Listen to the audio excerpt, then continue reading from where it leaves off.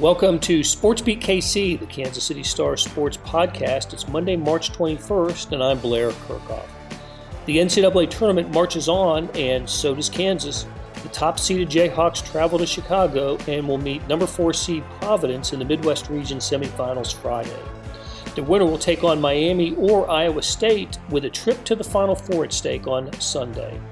On today's show, beat writers Jesse Newell and Gary Bedore look through the rearview mirror and talk KU's second-round victory over Creighton, and we look ahead to the first ever meeting between the Jayhawks and the Friars. We discuss what makes Providence a tricky opponent, even a lucky one, lucky in quotations, as Jesse tells us. Remy Martin continues his late-season surge, but All-America Ochai Agbaji didn't shoot it well from the perimeter in the first two games. Is this something Kansas should worry about? Oh, and there is a reference to Stankham on the show. It happens around 13 minutes in, and longtime Kansas basketball fans will know about the reference. Okay, let's get started. Jesse Newell and Gary Bedore are with us. We're going to talk Kansas Jayhawks and the NCAA tournament.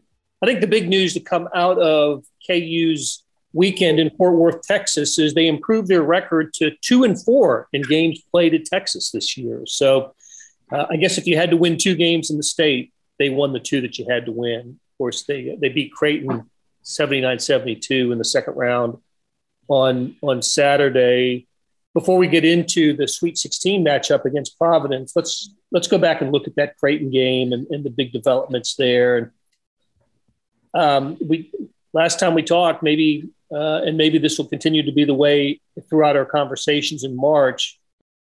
Kansas got off to a little bit of a sluggish start, and then Remy Martin comes in, and Remy Martin's the game. He had a real big impact. Gary, why is Remy Martin so effective these days with the Jayhawks?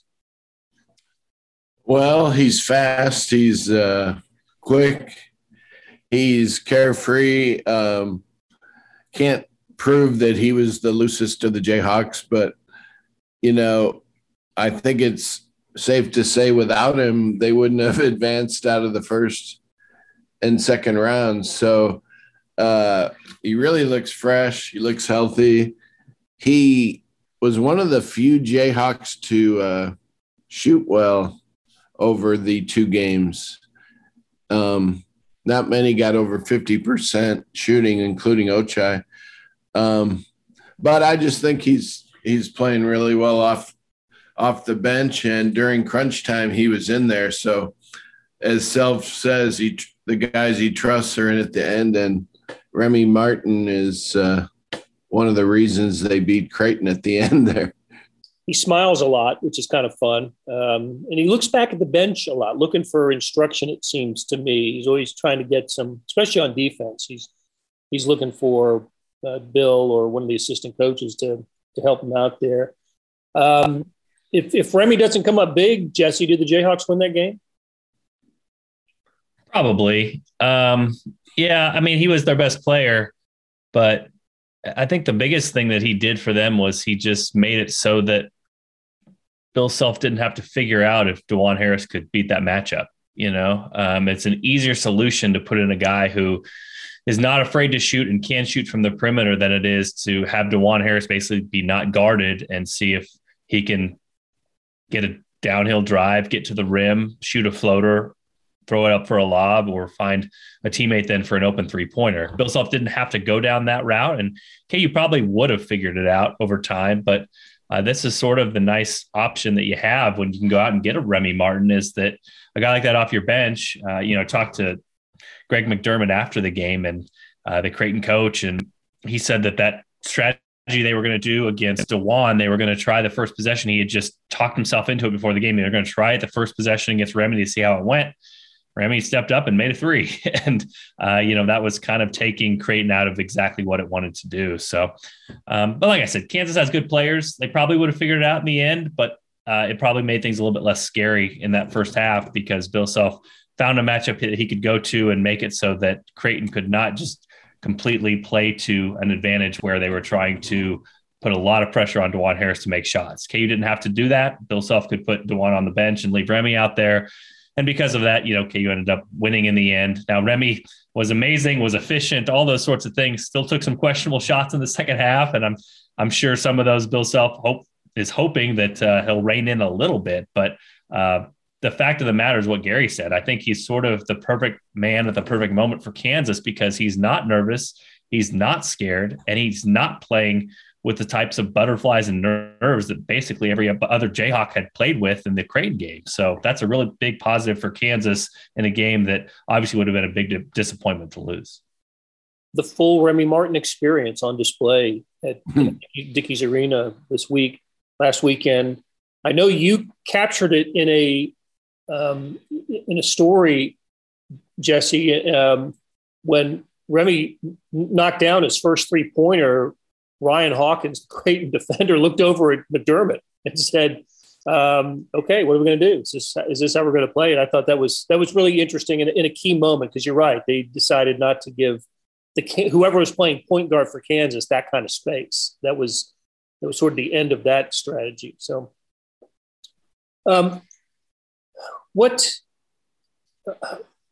Creighton stayed in this game longer than I expected them to. It was a gutsy effort, especially with the big 7-footer Kalkbrenner out with the knee injury, and Creighton has had to make some adjustments on the fly. I think it's going to be a terrific team next year, by the way, assuming everybody comes back. But Kansas prevails at the end. They make all the plays.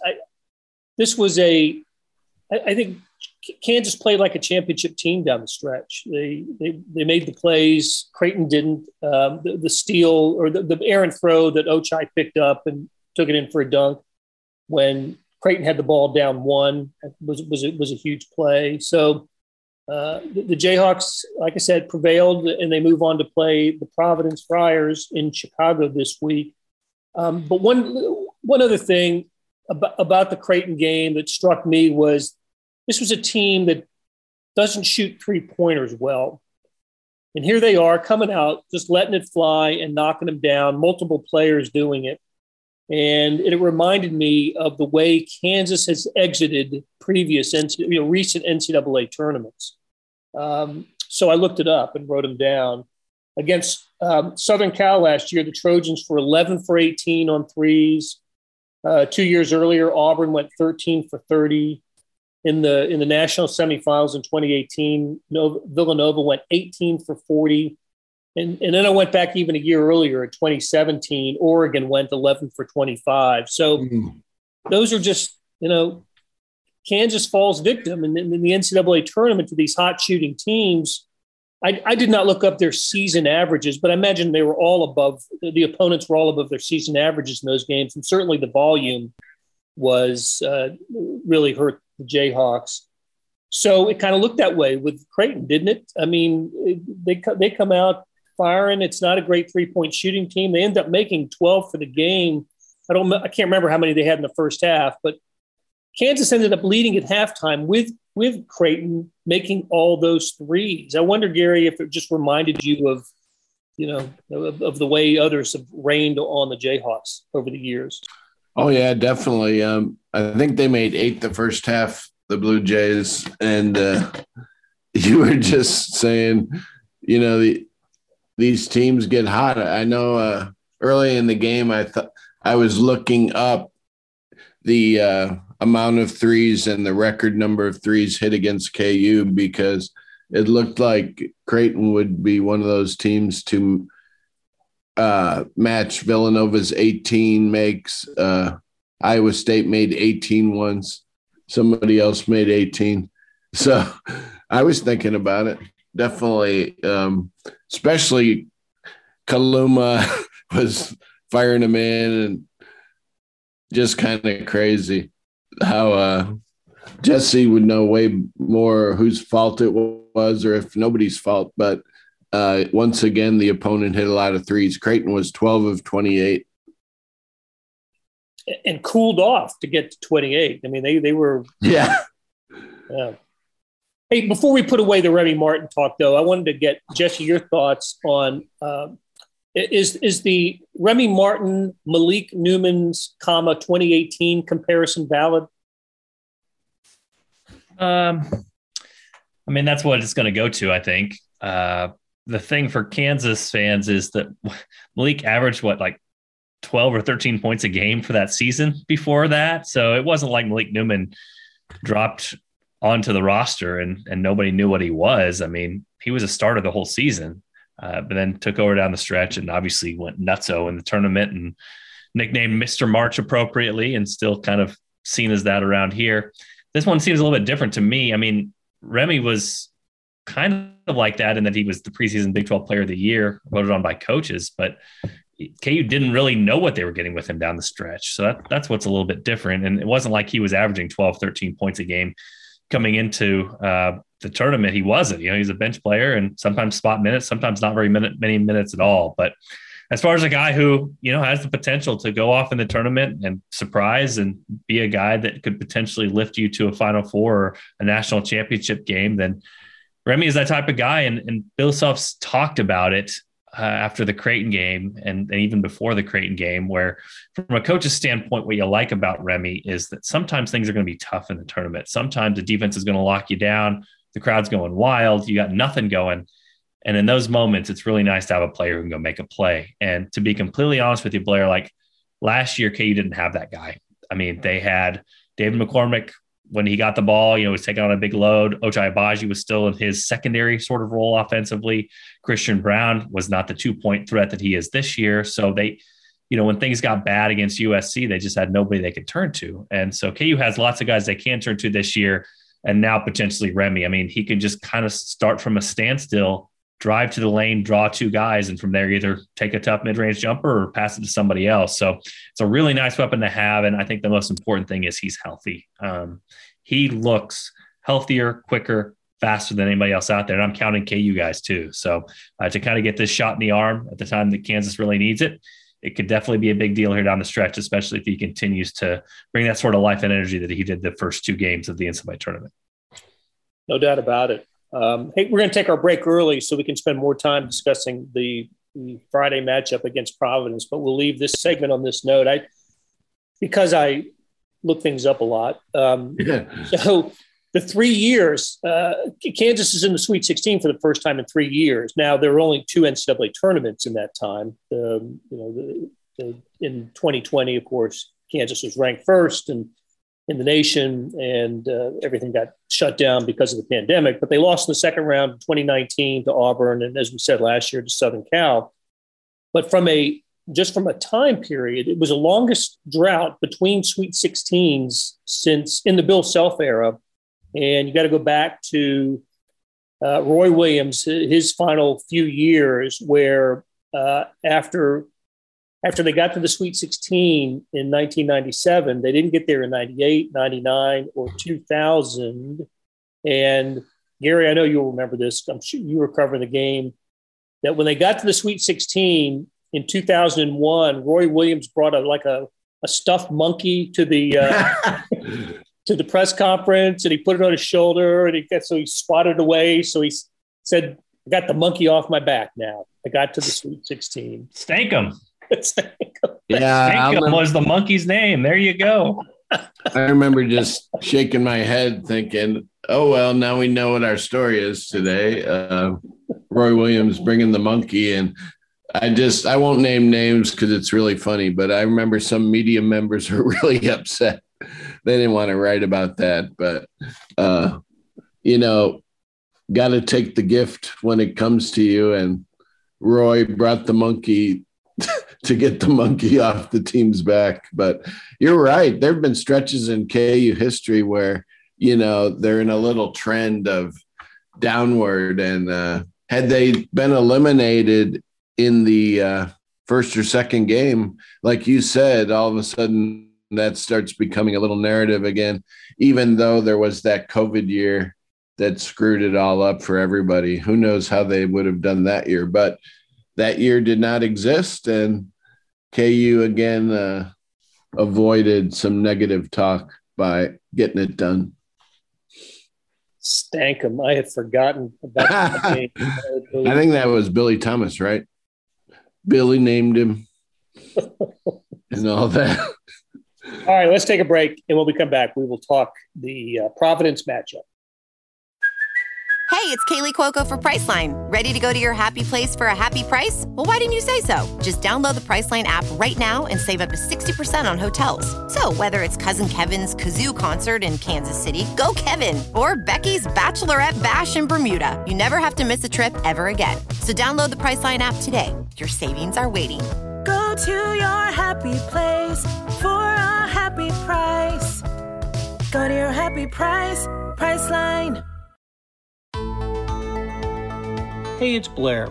We have a special subscription offer for SportsBeat KC listeners, unlimited digital access to the Kansas City Star's award-winning sports coverage. Sign up now for 1 year of Sports Pass for access to all the sports news, features, and columns presented on the kansascity.com site, and it's only $30. That's a 40% savings off our regular rate.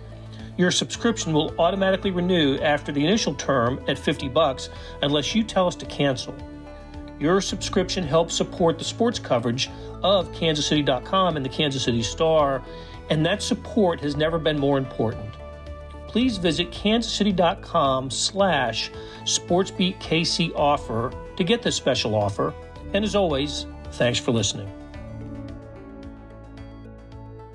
Okay, we're back with beat writers Gary Bedore and Jesse Newell. They cover the Kansas Jayhawks, and they will follow them to Chicago, where KU is in the Midwest Regional semifinals, the Sweet 16. They take on Providence in a game that's the first game of the night in that building.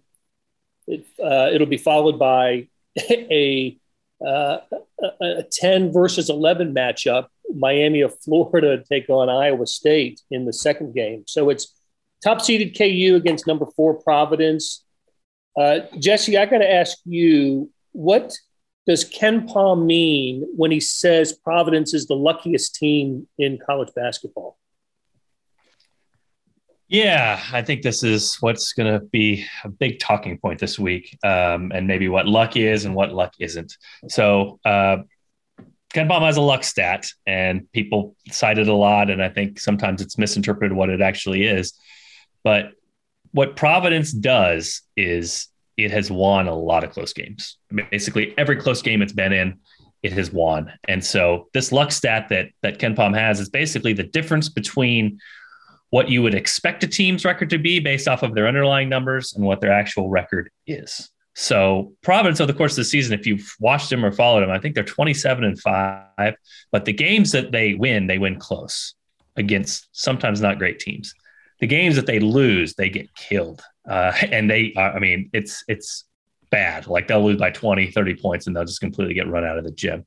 So over the course of the last 2 decades, since we've been tracking these stats, there really has not been a team where, like Providence, there's kind of been a discrepancy between what their resume is and the quality victories that they have and what the underlying numbers say and the type of team that they are or how good they are, or if we're ranking them in a best type of ranking. So again, it's tough because we throw around the word luck, and that is probably not the most accurate term, because are there times when Providence deserves credit for doing things at the end of games to win them? Yes.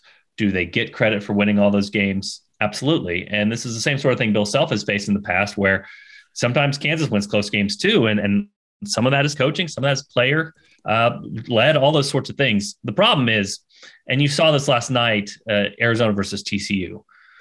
The best way to win close games is to not play them, because sometimes when you play a close game, you get a bad call. The ball bounces in a weird way. KU versus Texas earlier this year, a dude banks in a 3 against you when he misses it by 6 feet. So you don't want to be in those situations. So if you are an actual coach, you want to look at these underlying numbers and say, how can we get better offensively because my team's struggling here? How can we get better defensively because my team's struggling here? You don't want to just look at your resume. You want to look at, hey, how can we lift the entire team up to a level where they can compete? And that's what you're seeing with the Vegas line here, Blair.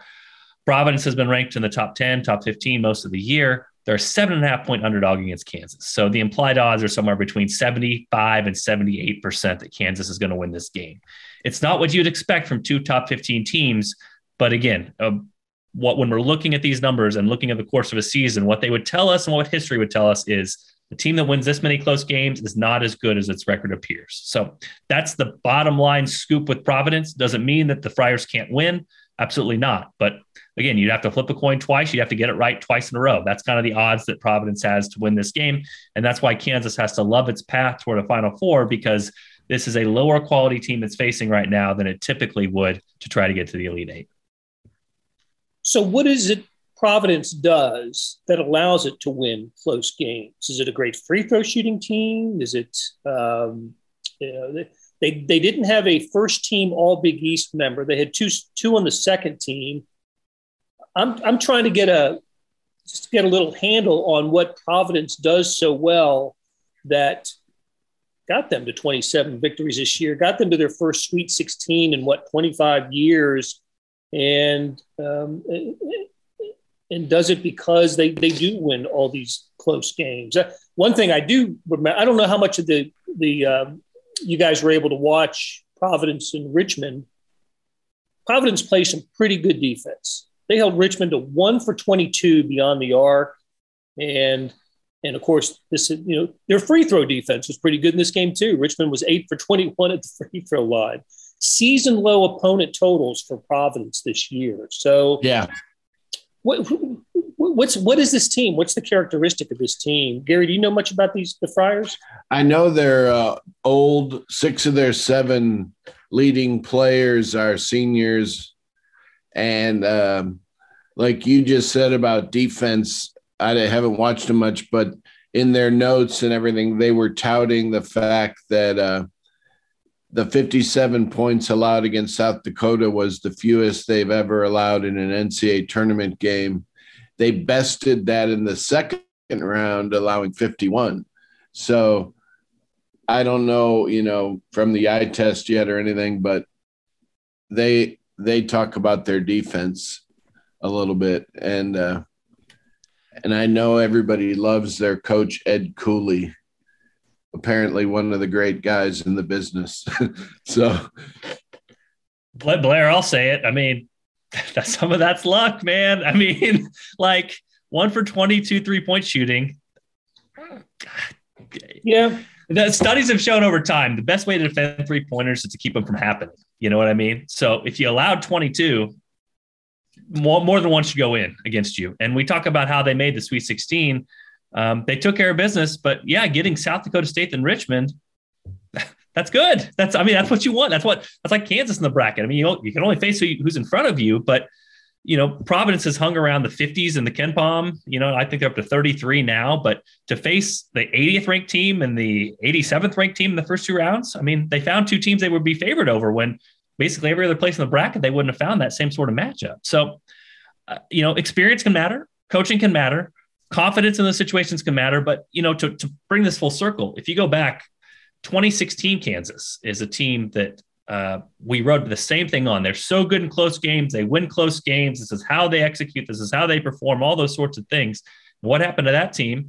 They got to the Elite Eight. They faced Villanova, eventual national champ, and they lost a close game. Because guess what happened? Devontae Graham dove for a loose ball, took a dude's legs out. He fouled out, and something outside of Kansas' control went against them in a close game. So, again, none of this is to say that Providence is a horrible team or that they didn't deserve their resume or they didn't deserve their seed. It's just to say that, they are a 2-decade outlier. That's what they are. I mean, there's a reason that we haven't seen anything like this, at least statistically, in a really long time. So if they can keep that magic going, obviously nobody will complain if they make the Final Four and everybody in the world calls them lucky. But 1 for 22 from 3, that's good fortune. Facing these 2 teams they face, that's good fortune.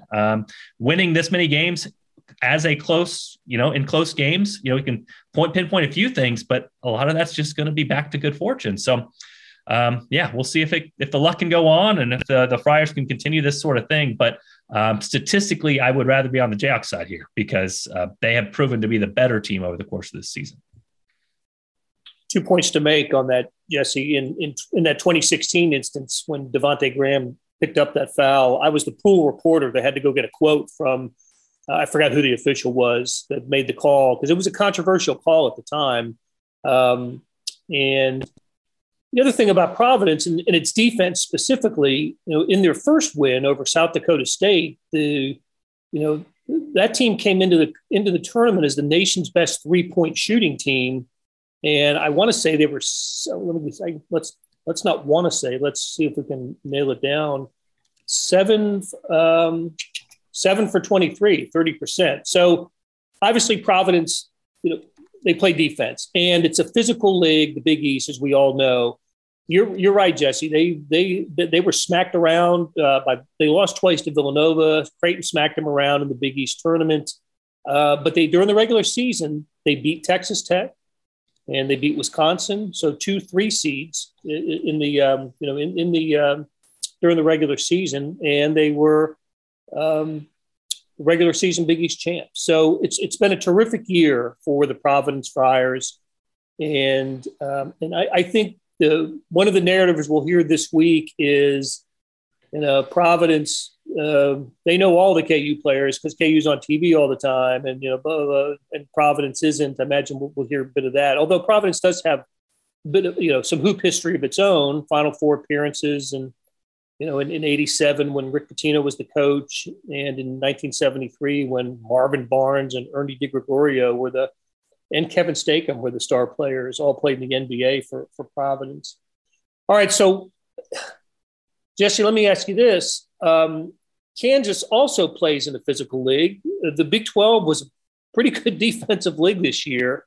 We just saw what Texas Tech did to muscle its way into the Sweet 16. We saw what Iowa State did to Wisconsin in another defensive battle.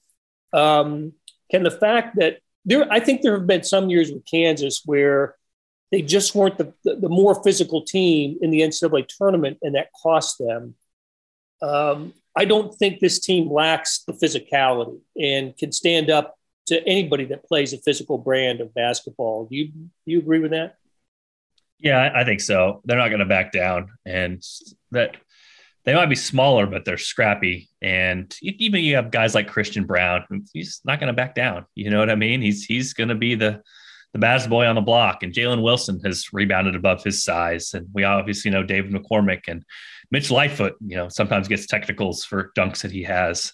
So that's the sort of thing that I don't think that Kansas really needs to worry about in that regard going into one of these games. But we'll see. You're right. I mean, if you're looking Providence offensively, kind of the stats that the Friars have been good at has been sort of those try-hard stats, and I consider this try-hard stats offensive rebounding and getting to the free throw line. And it's kind of what you normally see with TCU or what you see with West Virginia.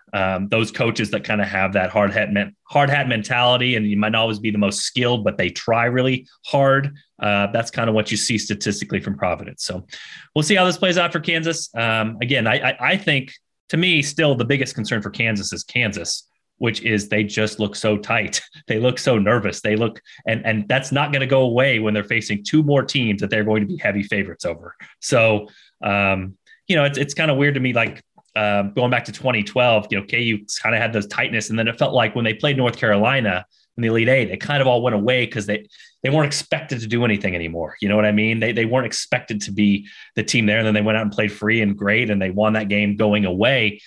Kansas just isn't going to get that game. And again, you would prefer this path because we saw against Creighton, you mentioned the threes, Blair. Kansas was an 11.5 point favorite against Creighton, and they needed a lot of that cushion because they didn't play that well. You know what I mean? And because Creighton did make threes. So KU has some cushion against Providence, and they'll have some cushion against either Miami or Iowa State if it makes it that far too. But they got to get out of their own heads too and play a little bit more freely than they did, because when you squeeze the basketball that tight and play that tight, it's really difficult to make shots. It's really difficult to function offensively. It's really difficult to play with the free-flowing nature that this offense is best at when everybody just looks so tense out there, like every play is for the Super Bowl. So we'll see if Kansas can kind of play a little bit more free. And if that happens, then I do love their odds to get to the Final Four.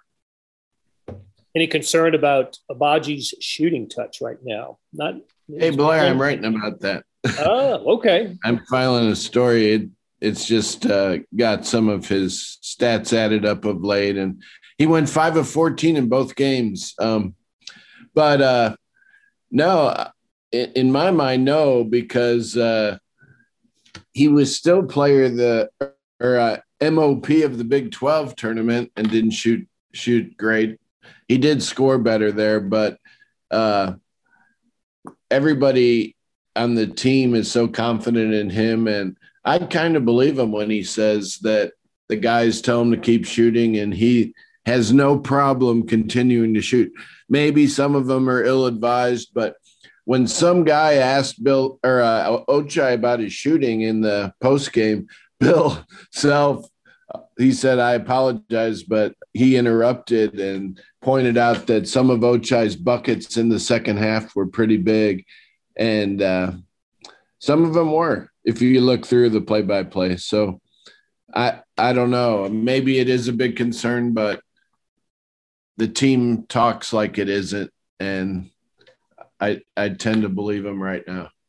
I think it goes back to the previous point, Blair, because I think if you picked one Kansas player who has the weight of the world on his shoulders, it's Ochai. And we've seen him when he's played with that weight at home against Texas on senior night. And that was his worst game. I mean, and then we've seen him with that weight against Texas Southern against Creighton. It's been two of his worst games. So I'm not worried about Ochai Agbaji's shooting. Like, he can shoot the basketball. He's been one of the best in the country at that. I'm worried about his mindset. I'm worried about the pressure. I'm worried about whether he is overthinking this whole thing and just putting the whole weight of the world on his shoulders. If he can get by that, then again, I love him to bounce back, but can he get by that? Because the sample size is starting to get bigger in these big type moments that he is just carrying almost too much.